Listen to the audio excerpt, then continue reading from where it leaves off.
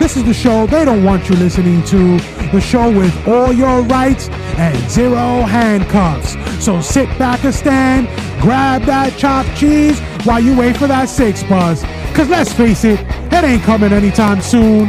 The Miranda Project with your host, Manny.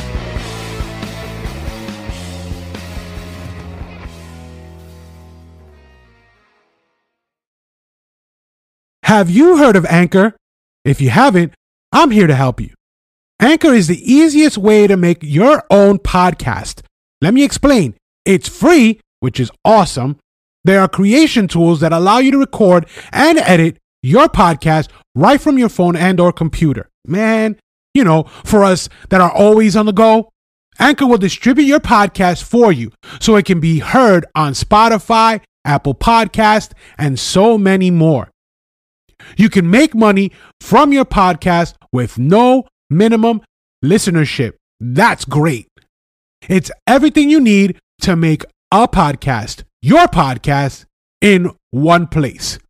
Download the free Anchor app or go to anchor.fm to get started. Once again, download the free Anchor app or go to anchor.fm to get started. That's Anchor, ANCHOR.FM to get started.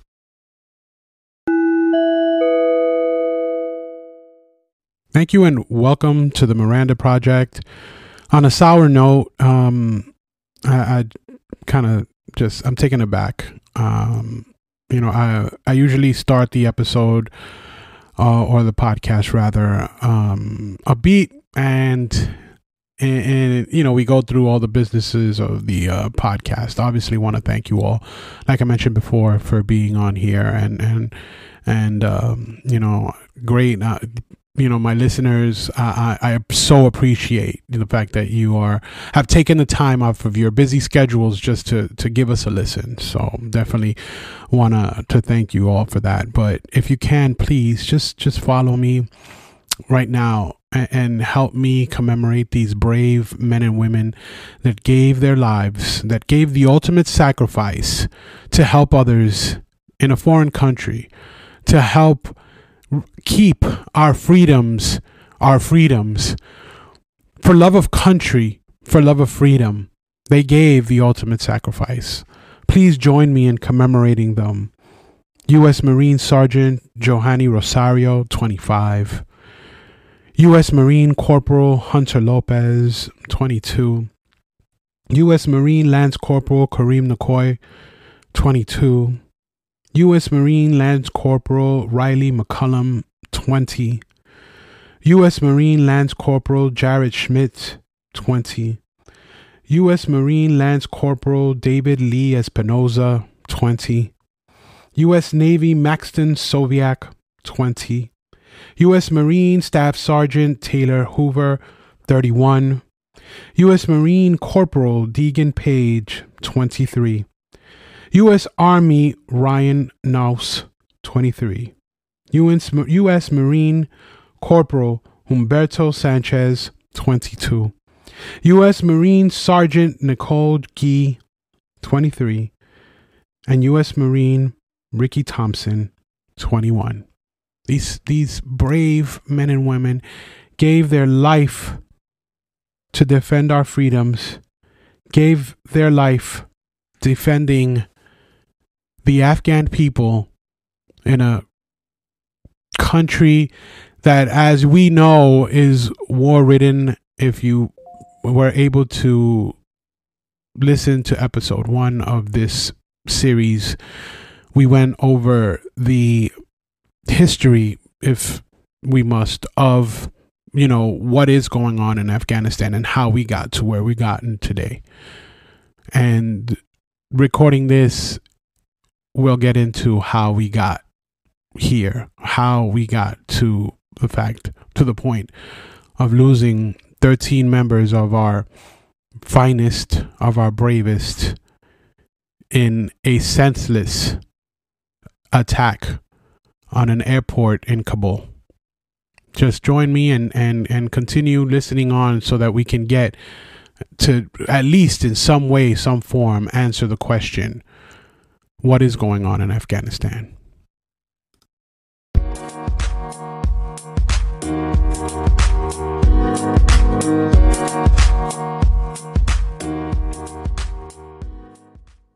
Thank you once again for joining us here on the Miranda Project. We're so happy to have you.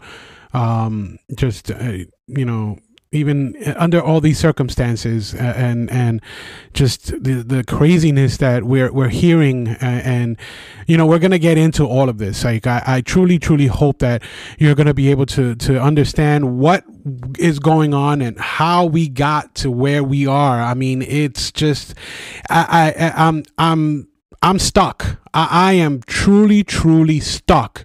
And I hope that together we can somehow unstick ourselves, unravel this thing, because it's just unbelievable what, where we are right now.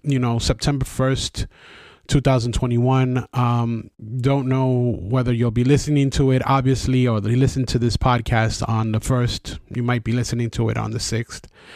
But hopefully we'll be able to unravel the craziness that has transpired. Once again, like I said at the beginning of the episode, thank you for allowing me to commemorate those brave souls that gave that ultimate sacrifice. And I also, want to thank you, our listeners, for giving us the opportunity to speak to you and for you to be here with us and try to get understanding, try to decipher this stuff. I saw this interesting post on Instagram, not too long ago, as a matter of fact. It said, "Don't believe what I post.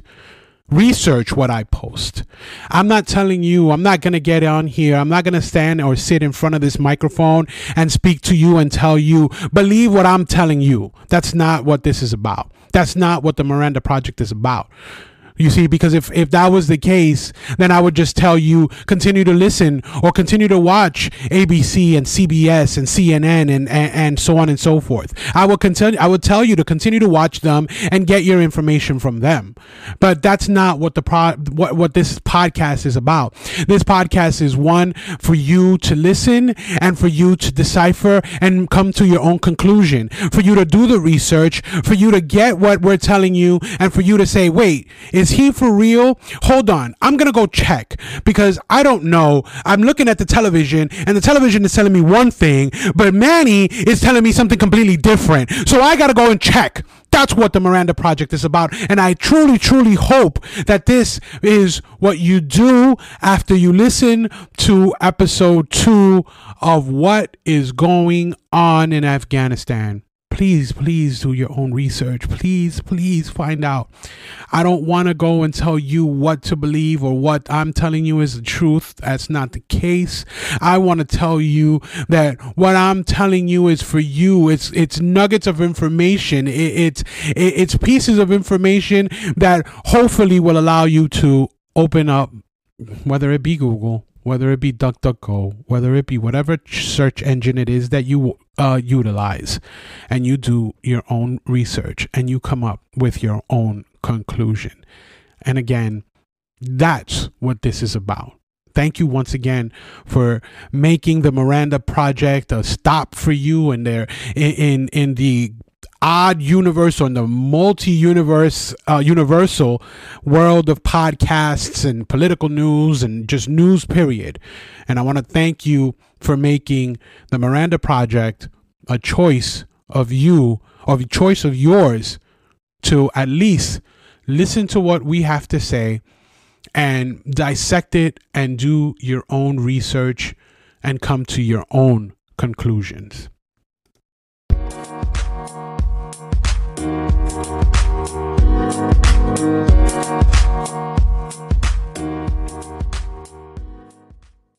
with that being said, just want to take care of some quick podcast business.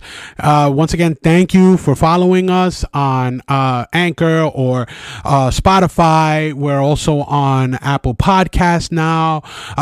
We're on Breaker. We're on Google Podcasts. We're on different avenues, different places that you can find our podcast. So we thank you for following us. If you haven't followed us, then go ahead and do so. I'm not telling you to push the button, but if you feel inclined to do so, we would greatly appreciate it. So thank you once again if you're following us, and thank you if you are going to follow us. But no, on a serious note, I really do thank you for being with us. Now our 5th episode, and just want to give you that little bit of additional stuff. Again, you can follow us on those different avenues. You can also go on to our website that again is a work in progress. We're building from the ground up. That's themirandaproject.com. That's projct.com, themirandaproject.com. And you can go on there. Our latest episodes are on there. We're working on putting a newsletter together so that different sites that we get information from and quote or whatnot will be up on that site for you to be able to, like I said before, get on, dissect, open up, and do your own research, and not just listen to what I'm telling you and take what I'm telling you as the quote unquote gospel. Okay, so I hope that you once again, like I said, follow us on whatever platform it is that you're following us, if you're following us, and if you can visit our website, themirandaproject.com, projct.com. With all of that, I just want to jump into this whole thing. When last we spoke, or we were talking about the history of how we got to where we are, right? We were talking about the history of Afghanistan and what took place and how we got to being or having boots on the ground in Afghanistan. And after the attacks of 9/11, then we obviously were hell bent on capturing Osama bin Laden. He claimed responsibility for those acts, and we wanted him to pay for the just the disaster of that day. I mean, thinking about it, it brings, it pulls at the heartstrings, and we definitely wanted to go and make sure that he paid for the acts of 9/11. So at the time, President Bush was the acting president. And by acting, I mean he was the president at the time. Again, he's president because that's the title that he has, and he will always be president even though he's not currently in office. So I want to clear that up. Another thing that I wanted to clear up, because I saw that it's been kind of flying around social media and giving people a bit of misinformation. So I want to clear this up, and please understand this. A U.S. president cannot declare war. The president of the United States does not have the power to declare war on any country. I've seen something flying around social media talking about the fact that we're cleaning up the mess of a past administration, meaning the administration of President Bush. President Bush did not have the authority to say, let's go into Afghanistan and let's declare war on them. That's not how this takes place. The only way he can do that is if he has the backing of Congress. Congress has the power to declare war on other countries. Congress is the only one that has the power. And by Congress, please understand, by Congress, I mean the House and I mean the Senate.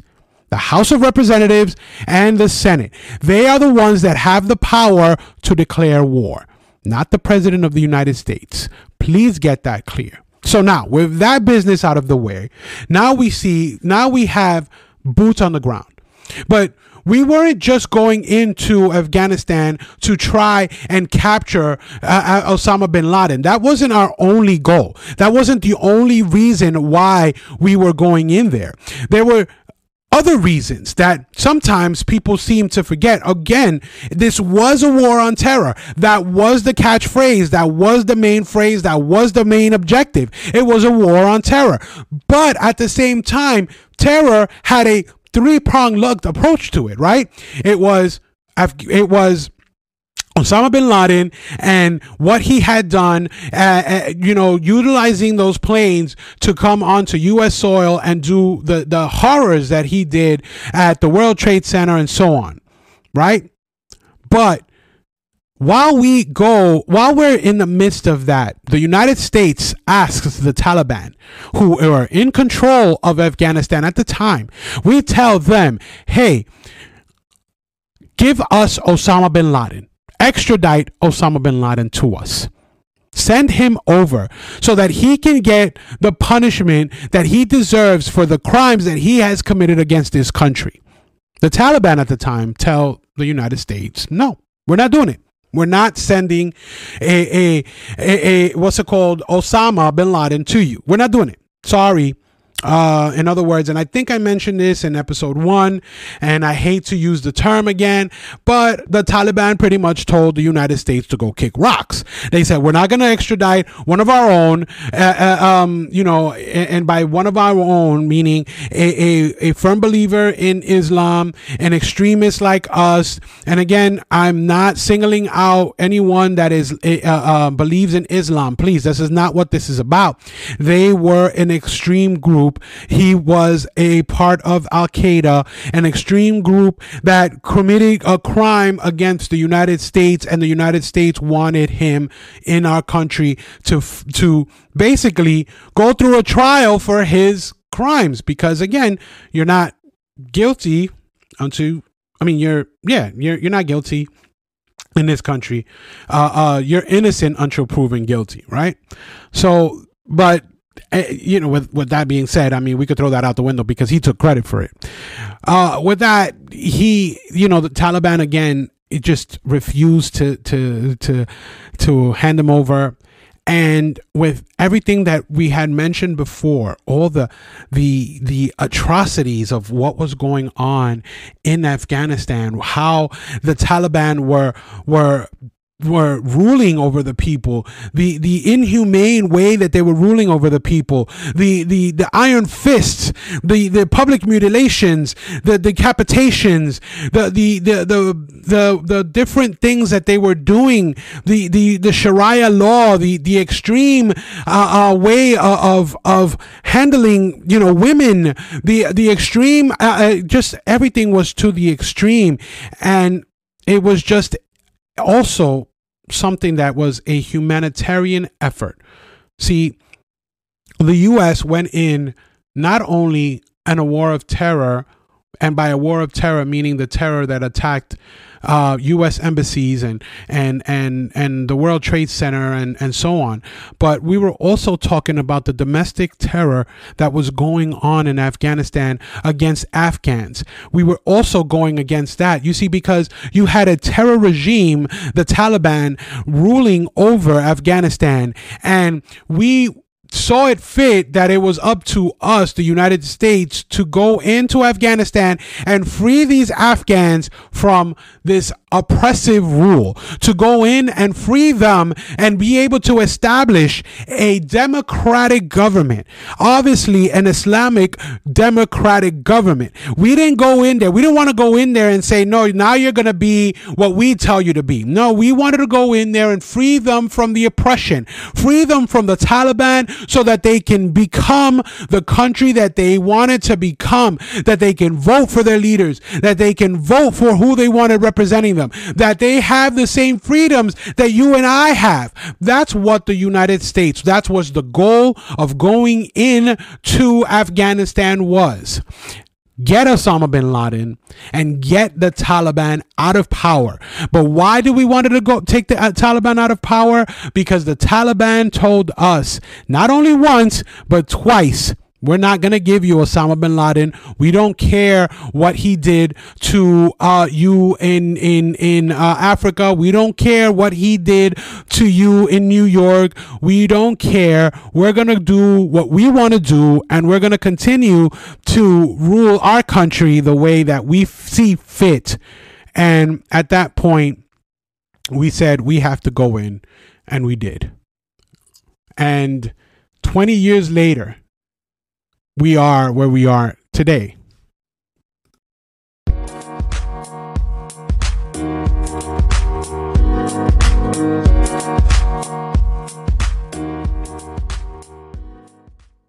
So we were in Afghanistan for 20 years, for the last 20 years. We were in there helping them defeat the Taliban, and we had defeated the Taliban in not a long time period. It was rather easy how we went in and defeated the Taliban.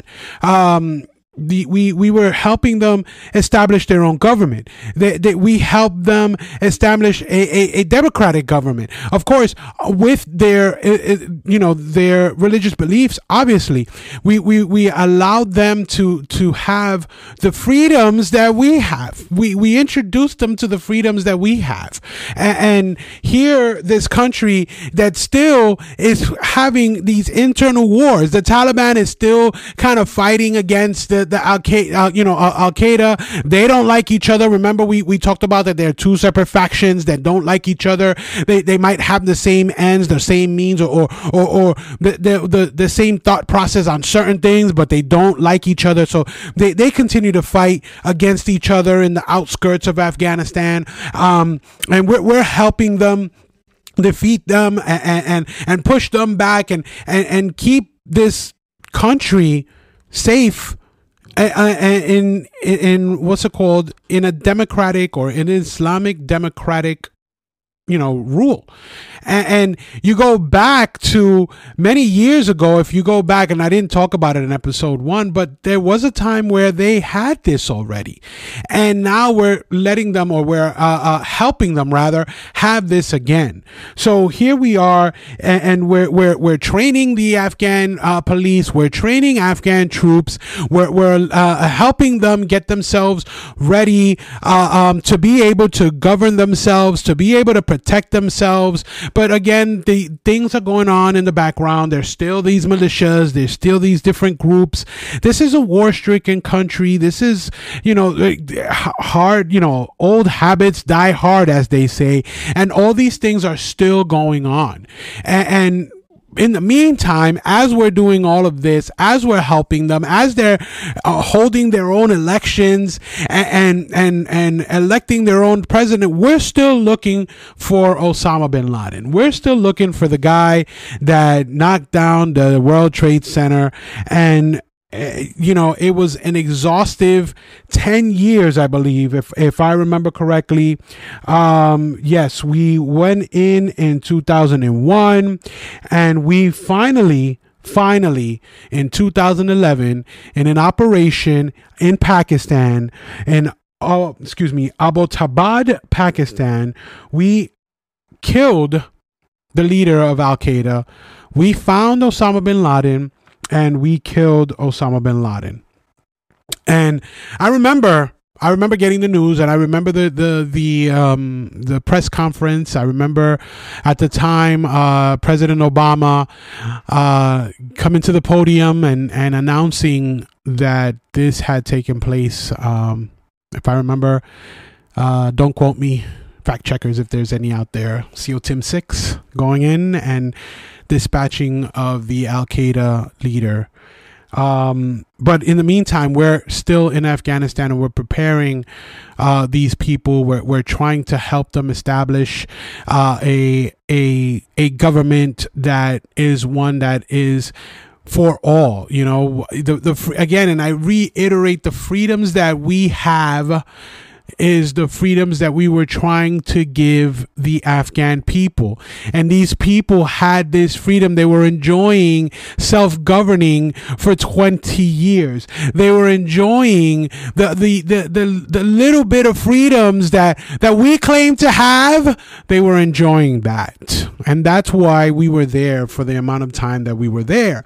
Granted, it was an endless war. We were there for 20 years. And President Barack Obama himself, in the year 2014, he promised to scale down the troops, bring our boys back home. And this was something that we've been working on bringing back our troops for a very long time. We were there 20 years.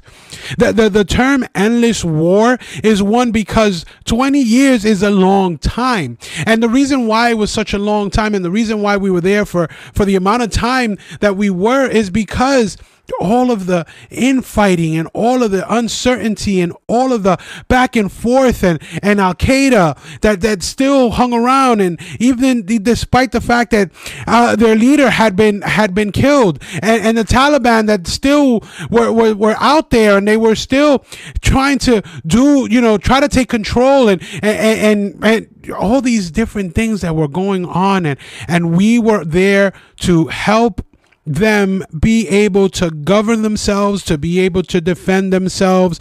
We gave them weapons. We gave them, we supplied them with many, many, many things. And I can go back to 2008, where $15 billion in aid to Afghanistan was given in a conference in Paris. So there were, the United States and our allies went into Afghanistan over the last 20 years to assist this country to become its own country outside of oppressive rule, outside of an iron-fisted rule, just a country that would be able to fend for itself and govern itself in a democratic way.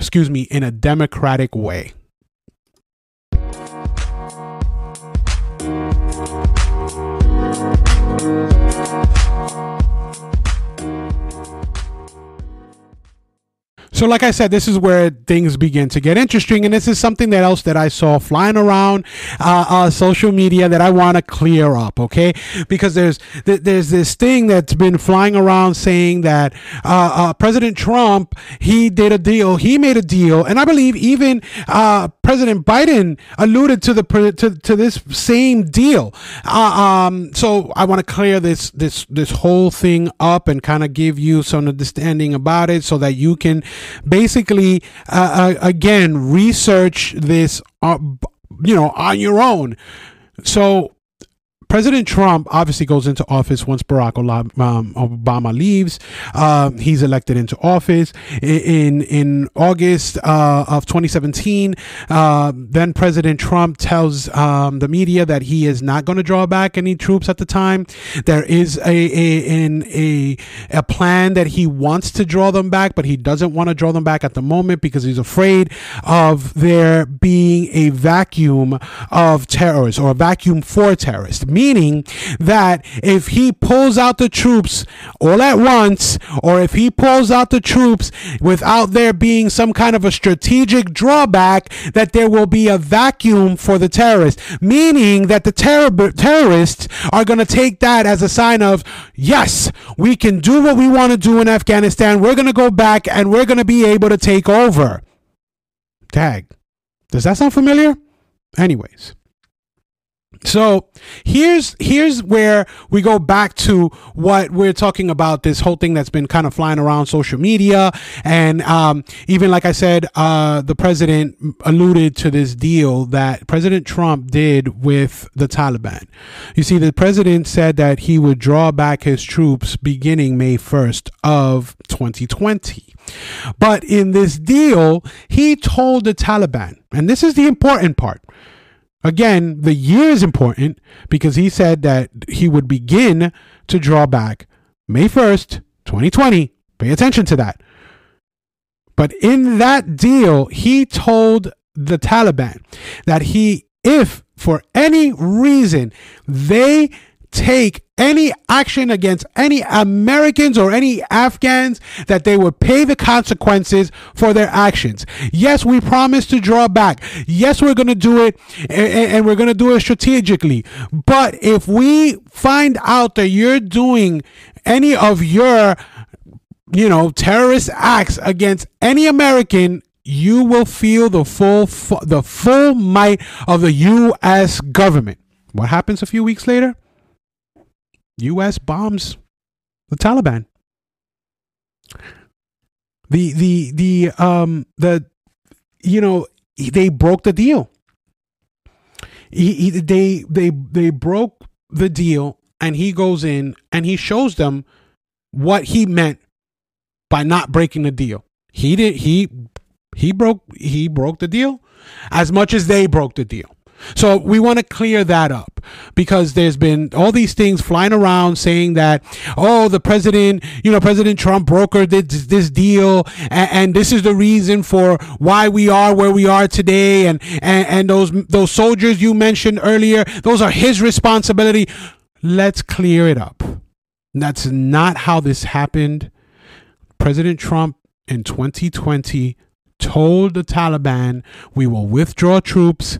They signed a peace treaty. We will withdraw troops if you abide by these rules. There were conditions. They broke the conditions, and they paid for 18 months until the occurrence of the last couple of days, until the bombing of Kabul. There was no American bloodshed. But we have just lost 13 of our bravest soldiers in an attack on Kabul. So I wanted to put that out there. I want to clear that up. Now, why is that important? You bring up the fact that President Trump bartered this deal, and there was supposed to be peace, and there was no peace, and there was supposed to be a drawback. It was his idea to draw back troops, and it sits on him. There was always a plan for a drawback. There was always a plan for a drawback. The significance about it is that there was a plan, but there was a significance. The significance, is that it was a strategic drawback. There had to be a strategic drawback, that we were going to pull the soldiers back with a strategy, so that there wouldn't be a vacuum, so there wouldn't be an opening, so that we would be able to defend ourselves and defend the people of Afghanistan, defend the people that helped us. That's the plan. That's what we wanted to do. Well, that's what I thought we wanted to do, but that's not what happened. There was no strategic drawback. There was just a drawback. There was no protection of American citizens in Afghanistan. There was no protection of any Afghan citizens that helped Americans. There was just a drawback, and a very bad drawback that cost the lives of those 13 brave souls. I don't understand that. I really don't get it.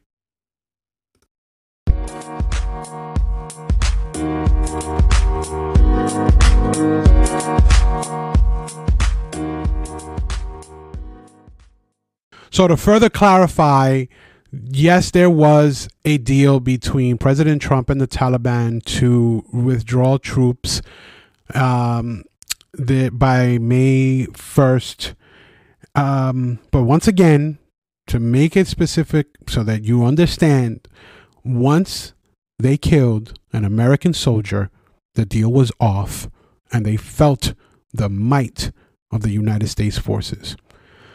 So that deal that is referenced, that deal that they keep floating around, that deal that even President Biden at this time is talking about, that deal had long been broken. So let's not reference that deal. But let's talk about their strategic, or the lack thereof of a strategic drawback of our troops in the country.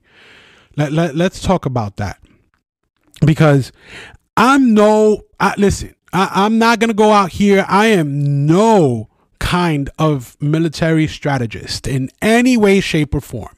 I am not a military strategist. Listen, you probably would have sunk in my battleship over 20 times. You probably would be continuously capturing my flag. I am not a military strategist in the least form. But let me tell you something. Even I know this, not being a military strategist. But if somebody's coming to my home, if somebody's breaking into my home and I have a safe room, I'm going to go into the safe room until they're done, until they're gone. Why am I going to go into the safe room? It's the safest place in the room. It's the safest place in the house. Now, I might not have a safe room now, but I know where I can go and I can hide and be safe and keep my family safe. I know, because it's my home. See, they're intruders. They're coming in. They have no idea. Now, again, how does that correlate? It's their country.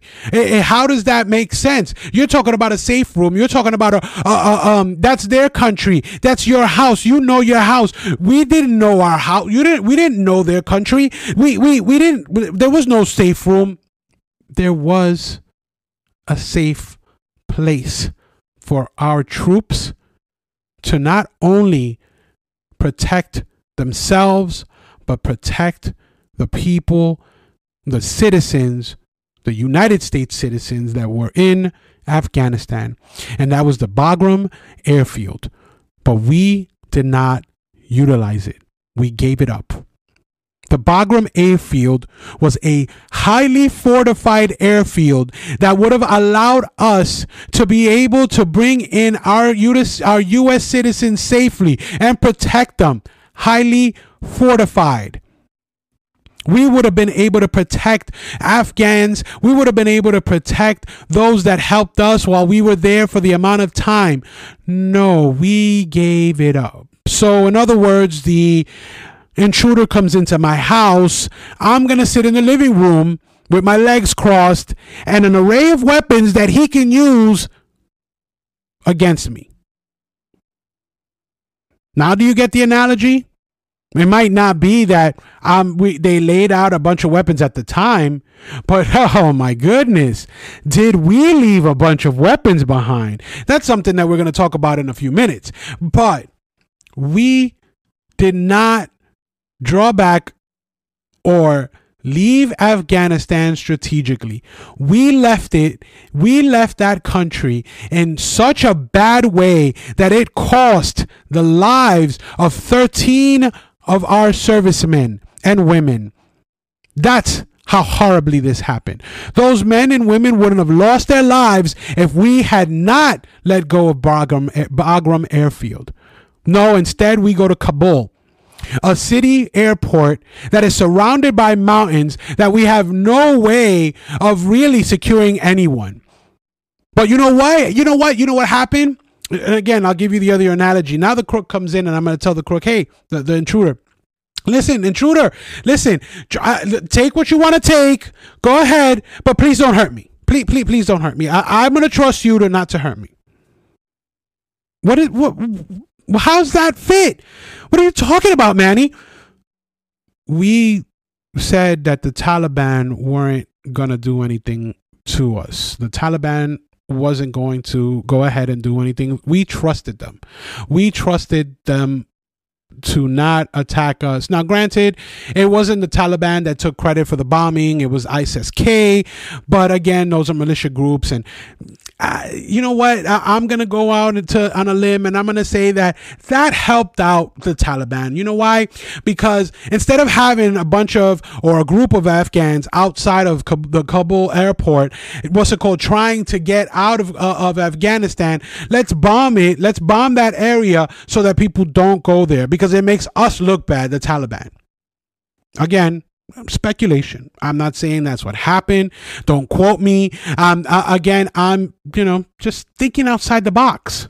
Could that have happened? I don't know. Could it be a possibility? I don't know. Could it be a high possibility? Maybe. Is a lot of things about optics 100%?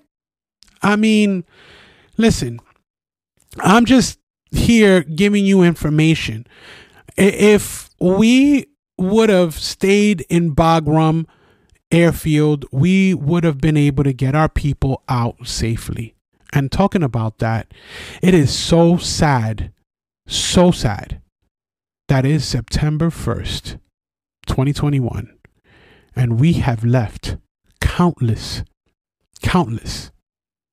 amount of Americans behind in Afghanistan. I don't care that they're telling you that it's 200, that it's under 100. That's just them giving you numbers to make you feel good. Oh, it's just 200. That's no big deal. We can get 200. We could probably do like 2 trips. We'll barter something with the Taliban. We'll make some kind of a deal and we'll be able to get them out. 2 trips. We'll get those people out of there. It's not that number. It's a lot more. It truly is a lot more. This has been, and again, I am no military strategist, but this has been the worst military operation in U.S. history. It has been the worst. And mind you, who is the commander-in-chief? Who is the commander-in-chief? This is his doing. I don't care where your politics stand. I really don't. This is his responsibility. He has to wear this hat. No one else. No one else. But he's going to try to pawn it off on other administrations. Even the administration that he was part of. Even the administration that he was the vice president of, he is thrown under the bus. Because, again, something floating around out there talking about he's cleaning up the mess of previous administrations. And that's Bush, Obama, Trump.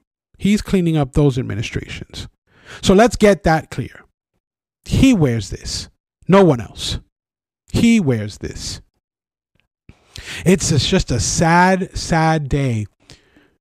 So sad to sit here and talk to you and knowing that there are people out there that still want to come home, and they're telling you that they gave these people ample warning. They're telling you that these people refused to leave because they had ties to their family members there. Now, were there people like that? Possibly. I don't. You can't tell me that there wasn't. There probably were. I can't come out. I can't sit here and tell you they're completely and utterly lying to you, but I can tell you that they're lying to you. There were hundreds, if not more, people trying to get out.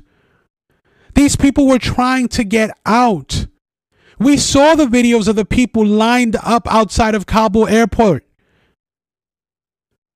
You saw it.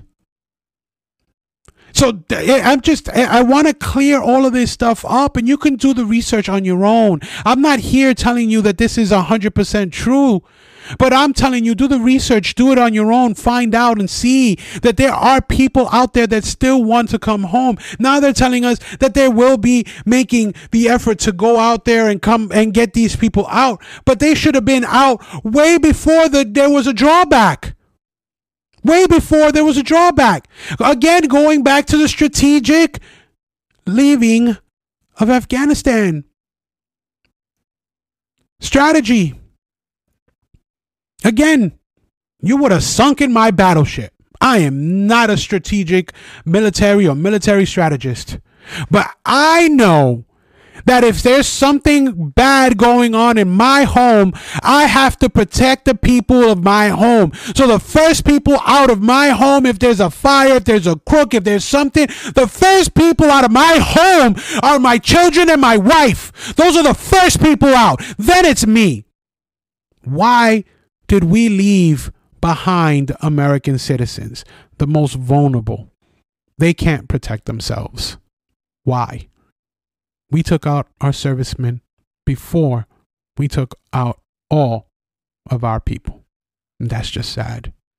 The worst military strategy This is going down in history as the worst military operation in U.S. history. You could take my word for it. You can take anyone's word for it. But this will go down as the worst military operation. And they can clean it up all they want because they're doing it now. They're cleaning it up. Listen, I'm sure you're going on the news and you're listening to them and they're telling you that this was a success and there's only 200 people and we're going to be able to get them out and we're going to do this and we're going to do that but not successful. Get them out first. That's successful. Get those people out first. Get the most vulnerable out first. I'm not a military strategist, but I know that. Get the most vulnerable out first.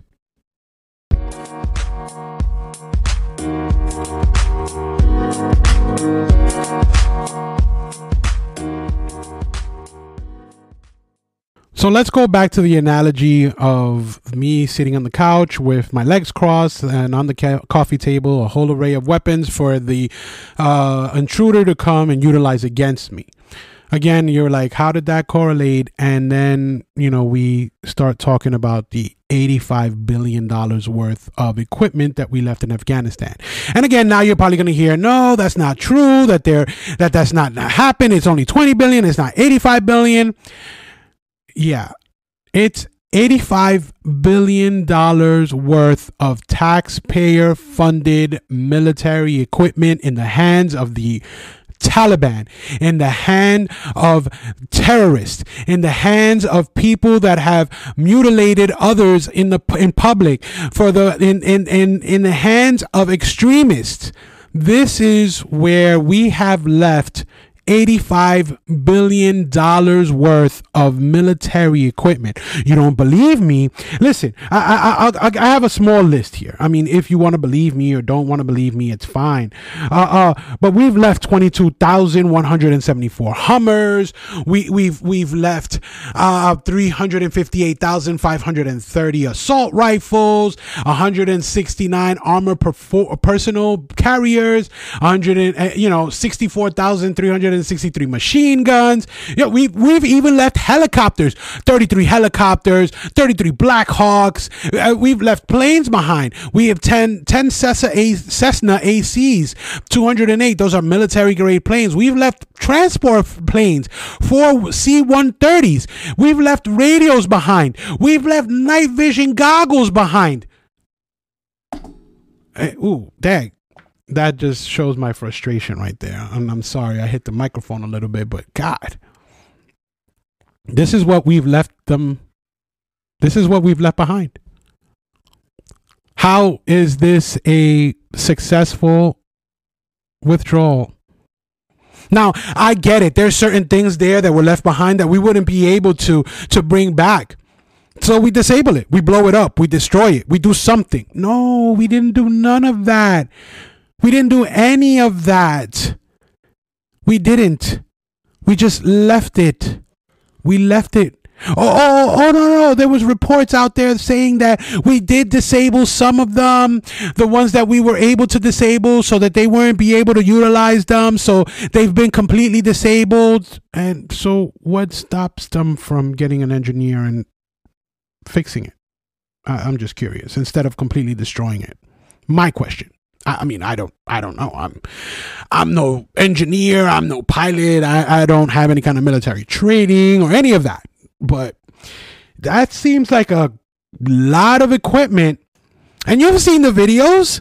Come on, man. You've seen the videos of the Afghans, the Taliban wearing our uniforms, walking around with our M16s, walking around with our night vision goggles. You've seen it. There's not only me. You've seen it. This is basically, we just gifted a terror regime $85 billion worth of military equipment. They are better equipped than some other nations.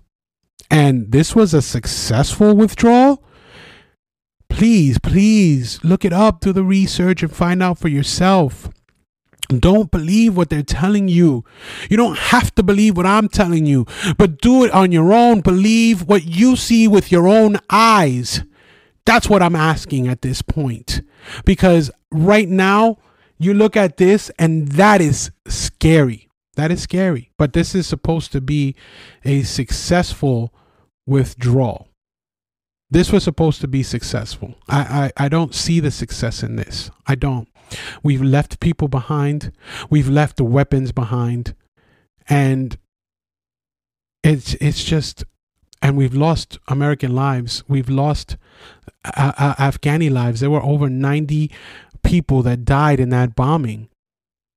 And now there are confirmed reports of the Taliban going after the people that helped us, because apparently there was a list that was also left behind for them of those people that either applied for a job with the State Department, applied for a job with the British forces, or just helped us, that translated for us, that helped us while we were there. The Taliban is going around killing them. This is what they're doing. And this was supposed to be successful. I still, please enlighten me. Please let me know where there's supposed to be some semblance of success in this, because I'm yet to see it. I don't see it. I wish I could see it, but I don't see it. I really don't. This is, again, the worst. I'm not at a loss for words, man. This is the worst military, just the worst withdrawal, the worst military action, anything that's going to go down in U.S. history. And again, I'm at a loss for words because I'm beside myself. I'm beside myself. But you know what? The craziest thing, and I want to finish with this, because this is the craziest thing. This drawback, or this withdrawal, this loss of life, the fact that you have all of these weapons that were left behind, and all of this stuff that was left behind, and these people that we've empowered in a way that, by the way, once the last troop left Afghanistan, they celebrated a victory by blowing or shooting up in the air, shooting their guns in the air, because they won. They won. They beat the mighty United States because we withdrew. And we withdrew with our tail between our legs. But you know what? You know why? Because this was a photo op. Oh, yeah. This is my opinion. Please understand. And this is my opinion. There's no into the my opinion or anything like that, because this all of this plays into, this is the my opinion segment. I'm not going to go into it afterwards. This is the my opinion segment right here. This was all done for a photo op. What do you mean this was for a photo op? The president of the United States wants to stand at the 9/11 memorial and say, I'm the guy. I'm the guy that finally got our boys out of Afghanistan. He wants to be the guy. He wants to be there on the 20th commemoration of 9/11. Put his arm over his chest, not look at his watch, but put his arm over his chest and say, it was me. I did it. My administration. We got the people out of Afghanistan. Forget about all the other stuff. Forget about the fact that we left people behind. Forget about the fact that there were 13 lives lost unnecessarily. There was 90 lives lost unnecessarily. Forget all of that. I got them out of, my administration got them out of there. That's my opinion. Is it 100% right? I don't know. I can't tell you. Am I entitled to my opinion? Yes, I'm entitled to my opinion. This is what I believe. I strongly believe this was a photo op. This was done for that purpose. I promised that I was going to scale down the troops, and I did it because I'm cleaning up the messes of the previous administrations, even the administration that I was on. But my administration is the one that got the troops out. Finally got the troops out. I did it. I'm going to stand, whether it's in New York, whether it's at the Pentagon, whether it's on the White House lawn, whether it's wherever it is, whether it's in Delaware, wherever it is, I'm going to stand and I'm going to take to the podium and I'm going to say it was my successful operation that got the Americans out of this endless war. Me. I did it. And that's my opinion. And you can fight me if you want to. You can come and tell me that I'm wrong. It's yet to be seen. It's September 1st. We still have 10 days to the 11th. But it remains to be seen. But to me, I just feel that all indications lead to that. This was a horrendous withdrawal. We unnecessarily lost lives. American lives, Afghani lives. We've left people behind, and this is how we've gotten here. How we've gotten here and what is going on in Afghanistan. I hope that I've answered that question in a way, and I hope that I've enlightened you in a way. I've hoped that I've educated in some way, and I hope that I've empowered you in some way. And by empowering, I hope that you go on Google or whomever it is, whatever search engine it is that you utilize, and do the research for yourself. And you come to your own conclusions. You come to your own answers. I can give you my opinion. I can give you how I feel. I can give you the facts. I can read off of whatever article it is that I've found or whatever. But I'm just giving you my opinion, and I'm giving you as to how it is that I feel and how it is that we've gotten to the point that we've gotten. Yesterday, I woke up and I saw something on my Instagram feed. For the harsh reality of it, the person that posted it, they're 100% right. They woke up today knowing that that the United States is not at war with anyone. 100% right. But at what cost? What cost? What was the cost of that? There are soldiers right now that are without limbs. There are soldiers right now that have lost friends. There are soldiers right now that are probably scratching their heads and saying, was all of this for naught? The time that I served in Afghanistan, did it mean anything? Listen, I'm nobody. I am just a guy in my basement talking to you, recording my voice and putting it out there for people to listen and hopefully appreciate and hopefully share and whatever the case may be. But it wasn't for naught. You guys did your job. You guys did what you were supposed to do. And we love you and appreciate you for what you have done and what you have sacrificed. It was your administrations that failed you. It was your administration that failed you. It wasn't you. You did what you were supposed to do. And I thank you for your service. With that being said, I thank you all for being on with us here on the Miranda Project. This is a culmination to what is going on in Afghanistan. I hope that we've reached some kind of an answer.